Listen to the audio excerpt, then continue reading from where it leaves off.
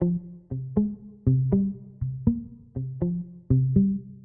everyone, this is Anne Doherty. I am the host of Current, an energy podcast with Loom Advising. And today we are talking to my colleague Bahre Van Boekel. Bahre comes to us from a long history in energy efficiency work, having worked across multiple facets of the industry, from architecture to buildings to government to implementation, and joins us at Loom to start the next chapter of her career as a researcher. Today, we are focused on a number of different aspects of what it means to be a woman in energy, a woman in Iran, the relationship between those two things. And we also even get into our bucket lists and various dreams and aspirations that we have for ourselves personally and also within our careers.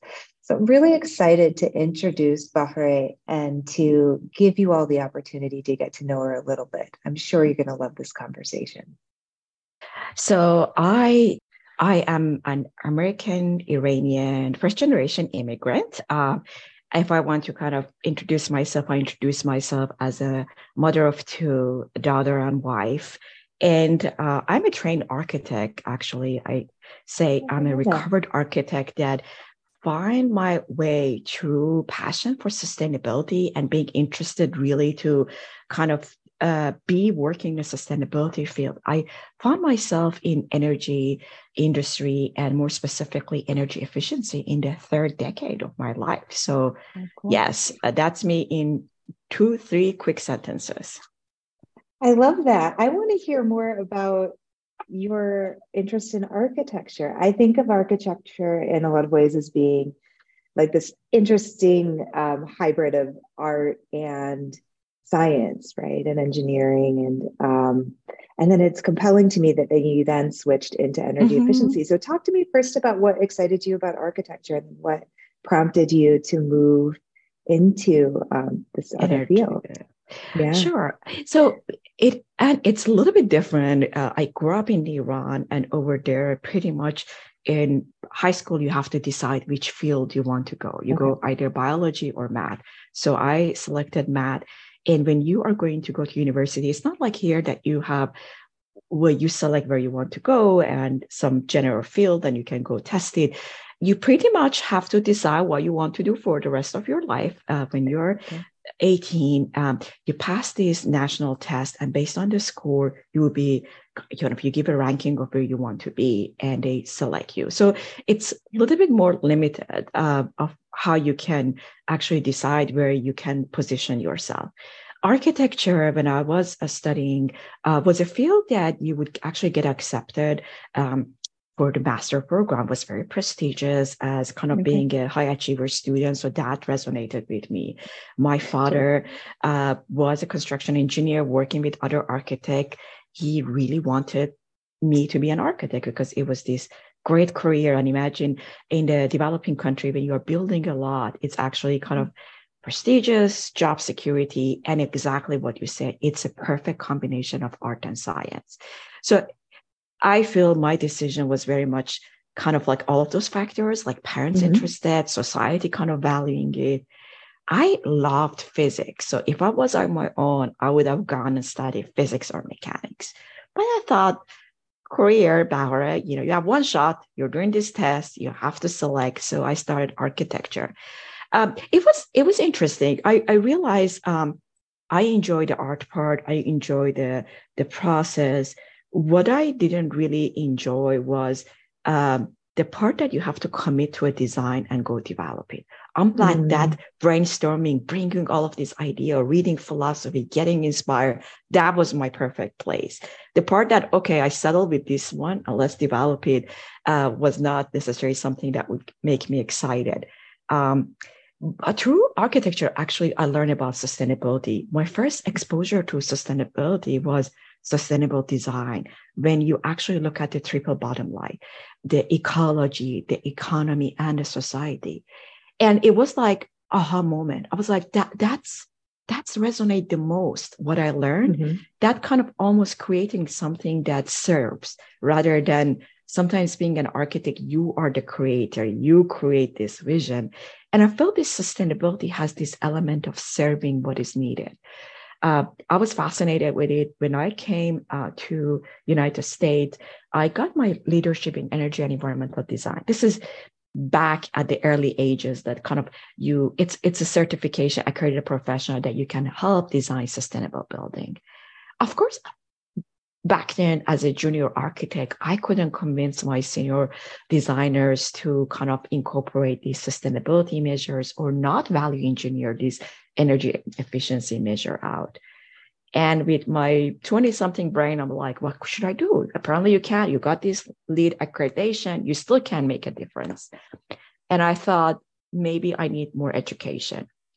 Back then I was in Delaware. I'm still in Delaware. There was a degree, a big picture sustainability, but kind of focus on energy and environmental policy. It's like, let's start it. Let's see how it is. I actually started part-time and fell in love with energy efficiency. We had to take policy classes, energy policy, environmental policy. And I remember I was like, wow, energy, it has this policy side, the technical side, the technology side. It's just like, it was all of these elements that was really interesting come out of that program. And I say I fell in love with energy efficiency in that program. And I came out and I didn't want to be an architect. I wanted to be I wanted to actually work at the level that can influence policies and programs that eventually will kind of enable kind of buildings we want to see. I realized, yes, you can be underground promoting sustainability, but what if you set the right policies? What if you set the right program? And then you would see all of those buildings fall. So that was like a very long way of me telling you how this wavy path from architecture and then immigrating and going to energy efficiency. I love that. Well, first, I think it's fascinating that you come from a family of building people, right? I have a similar background in that I come from a family of sort of social workers and, public school teachers. And so my orientation is very people-centric in terms of like solving human problems. And you're coming at it and came to sustainability from this vantage point of the building, but then having your energy aha moment, which I think is really cool to talk about. And also interesting that you came to this, this really reality that policy can shift all the buildings, not just the one that you are working on.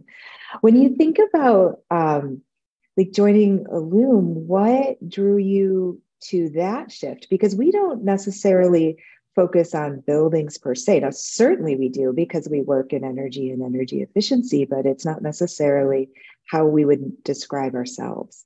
But it's very much a part of what we do. So I'm curious to know from like your vantage point, what does this shift represent for you in your career as a new team member?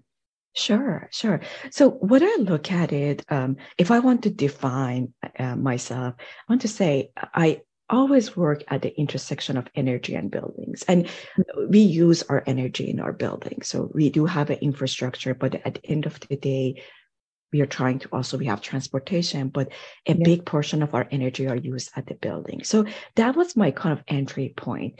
And as I work, as I brought this kind of like understanding of the building and how people live in this building, how they function and the energy they use, I kind of weave these two together. Joining Illume, it was always actually, I want to say, my wish list to join Illume. I've known Sarah for the last 12 years. And I remember when she told me that she's going to start her company, she's thinking of starting her company with her friends, being you. And what she envisioned for it, it was inspiring. And I have witnessed what you have done for the last 9 years. And the values you set out to work with, the values of what we live, what the people who are employed here, we believe they should live, the products that you put out there. So it was always fascinating to see your perspective, your project, and your organization as like the way you carry yourself with value. So I was like joining Allume because of what you do in the industry and because of the way you run your business. Again, I'm putting that value there. Value is big. I want to say that's my North Star. Wanted to do that. When I'm here, you still energy efficiency program that you evaluate people you talk to, they use the energy inside their home. A lot of our residential customers, that's where they use the energy. So there is that context, there is that building together. I was lucky enough to work on all electric new construction project. It was just like a dream job, like new construction, all electric. I'm working with another research on equity and building energy codes. These are, again, so Allume is actually, you have a lot of that intersection there that I have worked with. And there is this kind of value-oriented intentionality. I want to kind of like human-centric perspective that you bring to programs. So that's why I'm here. And I'm excited to be part of Allume's team. Oh my gosh, we're so excited to have you. You know, when I think about it, and what you're joining us also, it sort of signals also a sort of a shift that the energy industry is having in the way that it's thinking about buildings. So you're joining us at a time also when people are starting to be understood as important stakeholders in buildings. You know, it's sort of like our industry for a while had this orientation that buildings were the extension of the electric grid. And in extending the electric grid or meters to homes or offices or, you know, communities, that we were looking to control that building and provide benefit to that building. And now we're starting to understand, I think for the first time, like truly get it in our bones, and there's still a lot of work to do, that people are the beneficiaries of these investments. And that as we're thinking about things like code, how do you think about code equitably? That is in and of itself, to our industry, a very mind-blowing question. But what's cool about your role in joining these projects is that to answer that question well, you have to know buildings just as well as you know people and the equity issues. And you have both of that because you have been pushing forward different forms of equity in our industry yourself. So when you say that we're value aligned, I think that's true, but we haven't talked about your values and the way that you have pushed some of that stuff forward. So can you talk to me a little bit about some of the other sort of equity related work you've been doing in the energy space? Sure. Thank you. I want to actually go back. I think my background, where I come from, very much define my values. So I grew up in Iran. When I was 2 years old, a revolution happened. And pretty much after that, a couple of years after that, we started 8-9 years old. I don't think if we started is the right framing, Iran-Iraq war. So I am a person who grew up in a revolution from one authoritarian regime to kind of another one, which was also, I would say, worse. Never experienced democracy, then war. And through that process, you joke and say, I experienced 2 different dictatorship, and coming to a country, being privileged enough to come to a country that there is democracy and you can make a difference. I felt if I can help improve people's life, I should, because I come from somewhere that even if you want, you can't, because if you're active socially, if you're a social worker, then you can be put in prison. So I came from that background that if you have the privilege and the freedom to help make a difference in people's life, you should. With that perspective, when I joined the state government at what used to be energy office, recovery money came, we were putting all of these programs out there, and I was put at the evaluation, measurement, verification role. And I look at all of these rebates, home performance with energy star rebates that we gave, and money was so much that we had to increase the incentive. And I see it actually, all of the rebates, we mapped it on GIS, but on those pockets of wealthy communities. And it's like, that's not it. Yes. So we kind of, so I remember I draw that map and I kind of put it on the income and say, we need to figure out how to change this scenario. Yeah. I feel like in a lot of perspective, you're still trying to figure out how to change that. How actually kind of make sure that all of us are contributing to the public benefit charge to this in our state's RGGI, but not everybody is benefiting from it. I put solar panel on my roof. I'm getting 5,200 rebates from the state. I'm going to get tax credit. The funds I'm getting, everybody put it there, but not everybody is actually using it. So that's a core of what I feel I have been fighting. And again, I feel like because I experienced war, I'm just like all of my word acronyms like fighting, but it is kind of like, for me, it's just like, we have to get it right. I want, I always, when I'm in meetings, I do a lot of advocacy work. When I'm meeting with Sierra Club and other groups, Climate Reality in our local community, I said, we all have our EVs and PVs, like, and then we are kind of pushing for these other policies that we think we're sitting here being so privileged. Do we think actually, what about people in downtown? I mean, yes, they want more infrastructure for EVs, but are they buying new cars? Like, who's buying new cars? So should we think about e-mobility from shared car EVs there? So what is it that we need to think? That has been the area that I have been pushing, both when I was in the state government, kind of showing those disparity of where we are spending.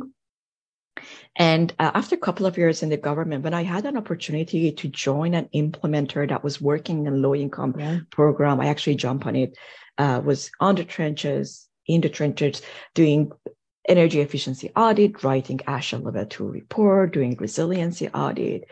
And again, seeing the kind of obstacles and, I want to say barriers that some of these communities and some of these customers face to participate. So that has been always the area that I have been pushing, both on if there was an advocacy opportunity or within working on low moderate income program, trying to kind of find creative ways to at least go over some of these barriers, making it easier for some of our frontline communities to get their share. To be honest, we are getting our share and they are the ones that are not getting. So that has been, again, kind of very much on an implementation on the ground, small scale. And I'm really excited that Ellume is thinking big picture, thinking infrastructure, the work you have done with the state of New York, the work that was just published with ComEd and under CJA. This is like, you're actually looking big picture and saying, okay, let's get the framework right. And if we get it right, then we kind of can, I want to say, trickle down and try to actually have something to go off of. Mm-hmm. So I don't know if it was helpful or not. No, that's wonderful. I mean, you touched on so many things, and one thing that really resonates with me, and it almost makes me feel a little emotional, is thinking about the great privilege it is to be able to try to advance the society or culture that you're living in, right? And it's something I think we often take for granted. We certainly do. And you see that in the way that our democracy has played out in the last, even, 6-7 years.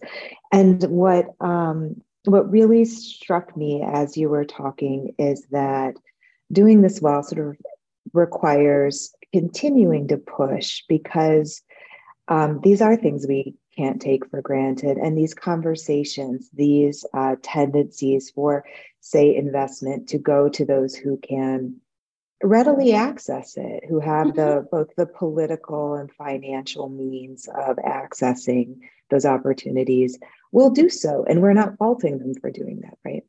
But what we also have to say, and continue to say, is, hey, look, there are others here too.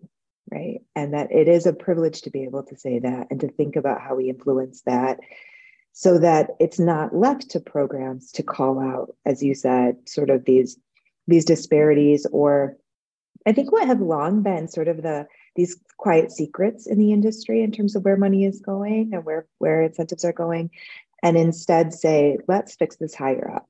Mm-hmm. Let's fix this at sort of the policy level, or with these large energy companies like ComEd, who are really trying to do right by these mandates and make these changes more sweeping and more comprehensive. As you think about your experiences too in Iran, there's so much going on right now that in terms of really movement towards freedoms, particularly for women, and at great cost to those who are engaged in those conversations, and really those protests. And in large part because of our relationship with you and our dedication to women more broadly, Illum also donated to causes this holiday season, specifically related to women's rights movements in Iran. And I'm interested to hear from you, or to see if it's something you want to talk more about or share more about your experience now being here, witnessing this going on in your home country, which must feel very, very personal. And if it's changed in any way, the way you think about some of the energy challenges that we're facing right now, either in Iran or in the US, because women are very central to righting both inequities and also to climate mitigation and other challenges that we're facing. It's there's a lot. Thoughts are kind of flying. It is a big question. I really appreciate Illum's contribution. And it says a lot. I said I'm out of word when I kind of saw that, to kind of thank you. It's not just the gesture of helping actually financially, the fact that you let your all of your contacts and clients know that you did that. That was really big. I think one of the challenges of what happens in Iran or other countries with dictatorship and authoritarian government is that nobody knows what's happening, and it goes unnoticed, and we don't raise a flag, and those government can do what they want. In case of Iran, because it has gas and oil, like second largest gas resources, I think a lot was accommodated for kind of whatever they did, all the kind of whatever they, and I always go out of words, how they treated human rights. Everybody kind of basically turned their head and have a blind eye of what was happening, because we as the industrial world needed the oil and gas. So I sometimes say energy is also a very personal thing for me. Energy defines why actually you see that there is no democracy in my country, and the transition was from one dictatorship to other dictatorship, because there's a lot at stake. There is kind of like a lot of resources, and energy independence, being able to know where you get your energy and how it was harvested, and do you own it, and it also helps with world peace, and it helps with human rights. So I think if we can see that connection, it will be really helpful.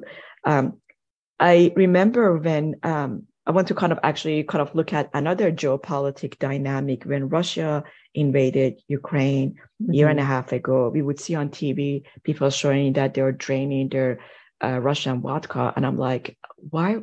Like, ask yourself, though, what is the gas in your car? Do you know that the reason actually Russia has the audacity of invading another country is because of its gas? Look, if we as individuals want to take action, we don't need to drain good vodka down the drain. We actually need to go change our modes of transportation, put solar panel, and get an EV. Like, I know these are harder to do than draining vodka, but that's why. And I think actually a lot of things that are happening in Iran is also because a lot of people and a lot of government needed the oil and gas. And they're like, you do what you need to do as long as we get the oil and gas. And there is a point, they say this government took Iranian people hostage for 43 years. And I agree. And then it's just, there is a point that for the last couple of years, it's just like, we can't do it.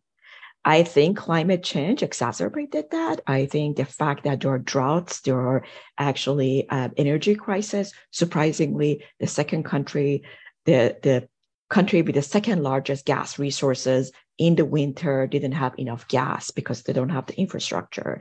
So energy and climate crisis made things worse geopolitically, and now we are at the point that, okay, it's enough. I'm hoping that other countries, and through the pushes, like we see that happening, kind of other countries realize this oil and gas, it comes at the price of human right. It comes at the price of this government killing people. Do we want that? So I'm just hoping that we will kind of see that those transition and kind of cutting those, I want to say, bloodline to them, which is basically their gas and oil. And then they would see, hopefully, some shift in the government. Well, and your underlining of the relationship between oil and gas and energy resources and human rights could be also sort of extended to so many geopolitical conflicts that we've seen, at least in my lifetime, and I'm sure certainly yours. And we've often failed to make that connection. I think in particular when we're thinking about our households. I think we tend to think about it more with respect to maybe the gas that goes into our cars, or perhaps even, transportation, global transportation, or big industry, but forget often that, like, when we're turning switches on and off in our home or using our heat, that there is a true cost to that. That's not just about the resource itself, but about humans and, in many cases, freedoms for many people around the world. And I think it's so important and just so appreciate that you discussed that. And, another area that you brought up that I think is really interesting is, this discussion of infrastructure as being this very sort of, for lack of a better words, crippling factor in most really countries at this point, in terms of we're starting to address issues like climate change. We're realizing that we are not set up to accommodate this and don't have the infrastructural resilience in place to really meet these challenges head on and protect people in the process. When you think about some of the work that's going on in the United States right now around the infrastructure bill, for example, are there certain aspects of it that excite you, or certain things that you've been following that are of interest to you? And it doesn't have to be specific to that, but more infrastructure generally. It is. I have actually seen more of infrastructure investment on energy efficiency as it relates to the programs that are coming out with electrification. That excites me. But I have seen other investments that are even open to utilities to go get funds competitively. And that excites me, because if we were worried that we don't have enough backup, if we were worried that, okay, how we are going to make it, I think this is the time. This is once in a lifetime opportunity that policies, funds, and our will can align to go make a difference.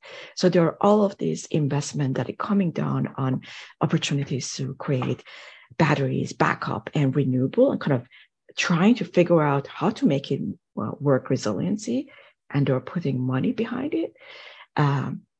It's exciting time. It is actually kind of, I get excited. So you will see it when I think of IRA. I really hope. It's hard when you send the money down through the administrative process. There are bureaucratic things. So it's not like we have the money, let's go make it happen. There are certain processes that are going to slow it down, but still, it's the best time we have ever seen to kind of make this vision of clean energy, clean, resilient, and hopefully equitable energy future happen. I see a lot of, I have been digging in what IRA has for electrification, especially that they have the low income, you're qualified for actually this cap. the mid-income. And then also, if you don't meet those requirements, it's only tax credit. I see the intentionality to kind of correct these disparities. So it's very exciting. I know there's a lot of work to be done to make sure actually these low income are going to get these $8,000, $20,000. So you can get up to a certain cap. You need to have capacity. You need to have the program. So I hope states are able to create these infrastructure capacity and connect people to these resources, but once in a lifetime opportunity. So I'm really excited. We need a lot of, I think, creative idea, a lot of people on the ground kind of looking at the opportunity and say, I want to jump in. I want to be part of that. I want to be the connector. I think we need a lot of connector between the funds that are coming down with people that need it, that kind of connection infrastructure. I don't know if it exists. And we need people to commit to creating those connections, those bridges, and kind of so we can pass on and make the change and transformation. A lot of it is in our building industry. We want to make that happen. So Bahar, we've talked about so many topics that you're passionate about. We haven't talked about like personal interests at all. And one of the things I'd like to ask folks is what's on your bucket list? Like if we were to share with all the listeners the thing that you really want to achieve before, gosh, do we call it the bucket list because it relates to kicking the bucket?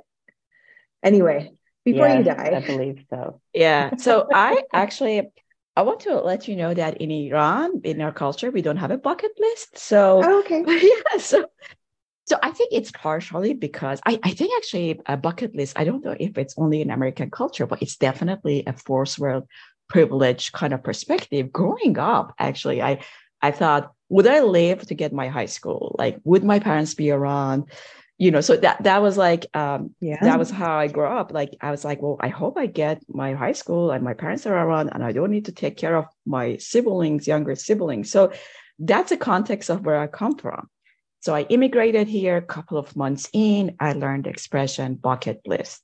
And of course, I have 27 years lost time to kind of make up now, come up with bucket list. I remember in those early years, I would listen to NPR and Fresh Air Terry Gross. And I noticed that everybody who made it actually should interview them. So one of the first item and my exposure to bucket list and American culture was like, I hope I make it enough that Terry Gross will interview me on Fresh Air. So that was actually my first, and I think the only kind of bucket list check thing that I have.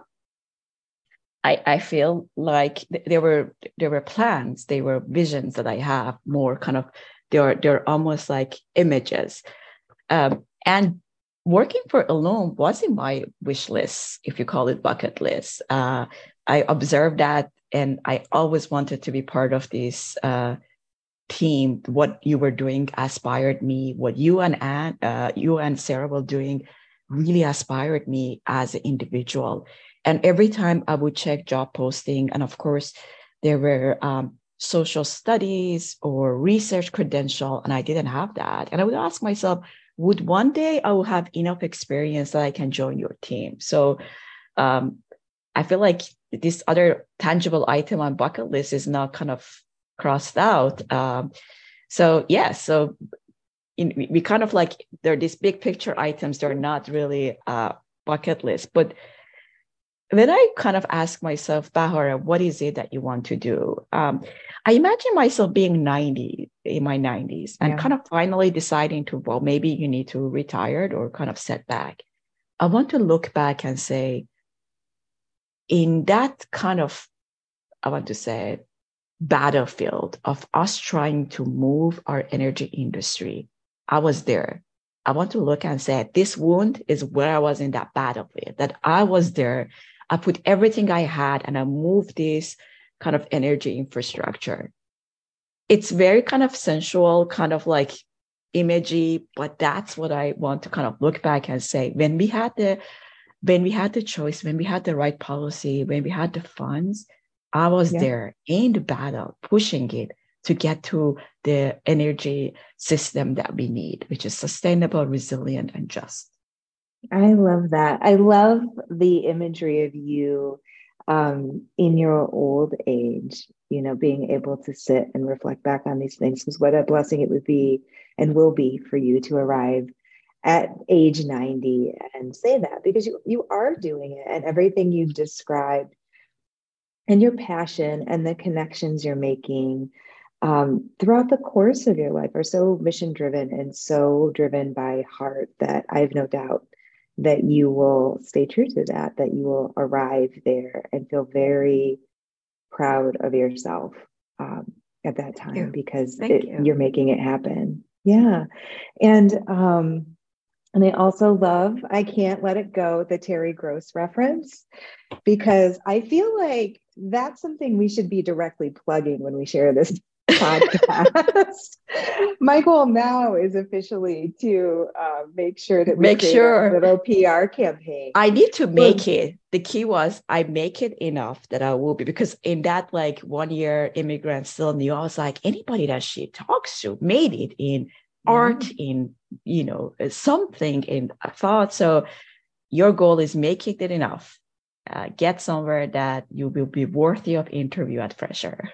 So you will definitely do it. And I can see a whole book coming from this. In a way, it feels like this is also a moment that demands a voice like yours, in the sense of your experiences and also your lived experiences, and just how many facets of the energy problem or challenge that we're all facing you both understand but know intimately and feel passionately about. And so I really do hope that we can be successful in that plug. I will say that we were able to get Pace on Marketplace, and then we started referring to it as Market Pace because he got interviewed. Now it was like a couple sentence interview, but I can tell you I was deeply jealous, because one of my bucket list items is to talk to Kai Ryssdal. He is the person that he sounds so intelligent. Doesn't he? Yeah, he is. He's dreamy, and I don't even know the guy. And I was I told Eric, I was like, any bad life information I want delivered by Kai Ryssdal. If we can make that happen, if he ever leaves me, it needs to come from Kai Ryssdal. If the world is coming to an end, I want it to have that little tune, and I want Kai Ryssdal to tell me that that's happening. Indeed. Yeah. I really like Kai Ryssdal. He has this podcast, Make Me Smarter, with another. Oh, I didn't know that. Yeah. So I used to listen. He definitely has a art, his voice, his delivery. There is something about that person. But I agree. Yeah. It's just, I wasn't exposed to Kai Ryssdal my first year of immigration. It was just because it's like a 6 o'clock. Great too. Yeah. It was like a 6 o'clock. It was when I would make my trip, but later when I was driving, the Marketplace, definitely I could hear it. So it was definitely later. But yes, that sounds good. Oh my gosh.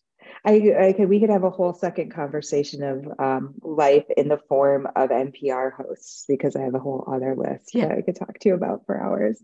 But this has been so wonderful. I really have so enjoyed talking to you. And like I said, I really do believe that you're going to be both on Fresh Air. We're going to make that happen. We're going to talk about that as your bucket list item. Going to start life planning for that. And also I'm picturing you in a very lovely rocking chair at 90, reflecting and being cozy and thinking about all the wonderful things you did, surrounded by loved ones. And I think you'll get there too. Thank you. Before we hop, I also wanted to give you the opportunity to make any plugs in support of women in Iran right now. And if there's anything you'd like to say to folks who are listening in terms of contributions or things that you feel like they should know, I want you to have the airspace to do that. So is there anything you'd like to say or share in terms of garnering more support? One thing I want to share is Iran maybe we have, I want to say, complicated relationship between Iran and United States. I think between people, it has been always love. Between politicians, it has been different dynamics. But as I look at it, just as any individual in any part of the world. What's happening in Iran? What authoritarian government taking the whole nation hostage? It reminds me in some part to Holocaust.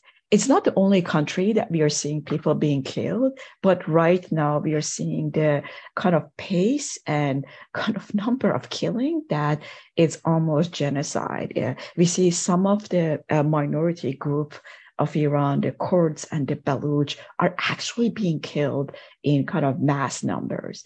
And if you ever ask yourself why people didn't act when genocide was happening, or why people in Rwanda were killing, or when other killing happened, there is an opportunity to speak out. There's an opportunity to ask your representative, what are we doing? Like, I know it's a different country, but this level of brutality should not be allowed in our world. I think if each of us as individual is important to think of it. And I believe, not sure if it was Hillary Clinton or it's assigned to her, that said, human right anywhere is human right everywhere. And if we kind of see that connection of all of our humanities being connected, and if people are dying in another country, even if it's removed, we have to understand that's on all of us as human to fight for it. So that would be maybe my message. Talk to the representative and say, it's not okay. It's not okay to stay quiet. It's not okay let's take a stand. And a lot of politicians in Europe have taken stand. And I think we need more politicians in the United States to take stand and say, it's not okay. We can't get their oils even behind the curtain, even though we're getting it. We need to cut that one out. So they are, like, surprisingly, even we are in a worse relationship, there are still things happening behind the curtain. So we kind of need to drop the curtain. We really need to understand we can't get that oil and gas. We need to dry out bloodline to a regime that is killing people and taking a whole nation hostage. Well, thank you for that. I, just so appreciate your willingness to engage in this particular conversation and your openness. So everyone who's listening, you heard it directly from Bahare. So please call your representatives and really move them to take action. It's been such a pleasure. I want to keep talking. I can't believe our time is up. So I feel like the next time you're in Tucson, you have to come over. And one of the things I didn't tell you is that I'm completely obsessed with Persian food. And I have been working on my tahdig for a couple of years now. Nice. I think I've gotten it, but I don't have anyone with any credible experience to come in and critique it for me and tell me how I could do better. So maybe I can cook for you and you can tell me all the ways I need to improve. Sounds good. There's a whole book on tahdig I'm going to get for you. But knowing tahdig is pretty advanced, and I'm very impressed that you know tahdig. And if that crispy part of the bottom of the pan that you let crisp up with butter or oil, and sometimes if you have saffron, then it's the best part of the rice. Yeah, it's so delicious. My family loves it, and we fight about it. And who gets to eat it, really, because there's always some left over. But no, it's my favorite thing. And what led me to it actually was just looking into my family's Hungarian histories with rice and cabbage rolls, stuffed cabbage. I then ended up sort of touring all of these cuisines that were sort of diasporic that started in Persia. And so it was really interesting because my exploring my own roots actually led me to this whole other cuisine that I just adore. And so I'm excited to cook for you because food is my love language. And then we can talk more about all these things. It'd be really great.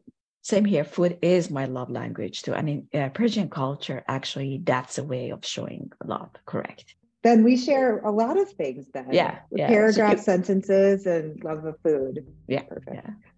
All right. I love it. Cool. Thank you again for listening. I hope you've learned a little something from our conversation with Bahare. I look forward to engaging with you all. If you have any questions or comments or thoughts on this episode, you can reach out to us at info@Illum Advising. This podcast was brought to you by the Illum production team. Our music is from Blue Dot Sessions. Hope you all are doing well. We'll talk to you next time.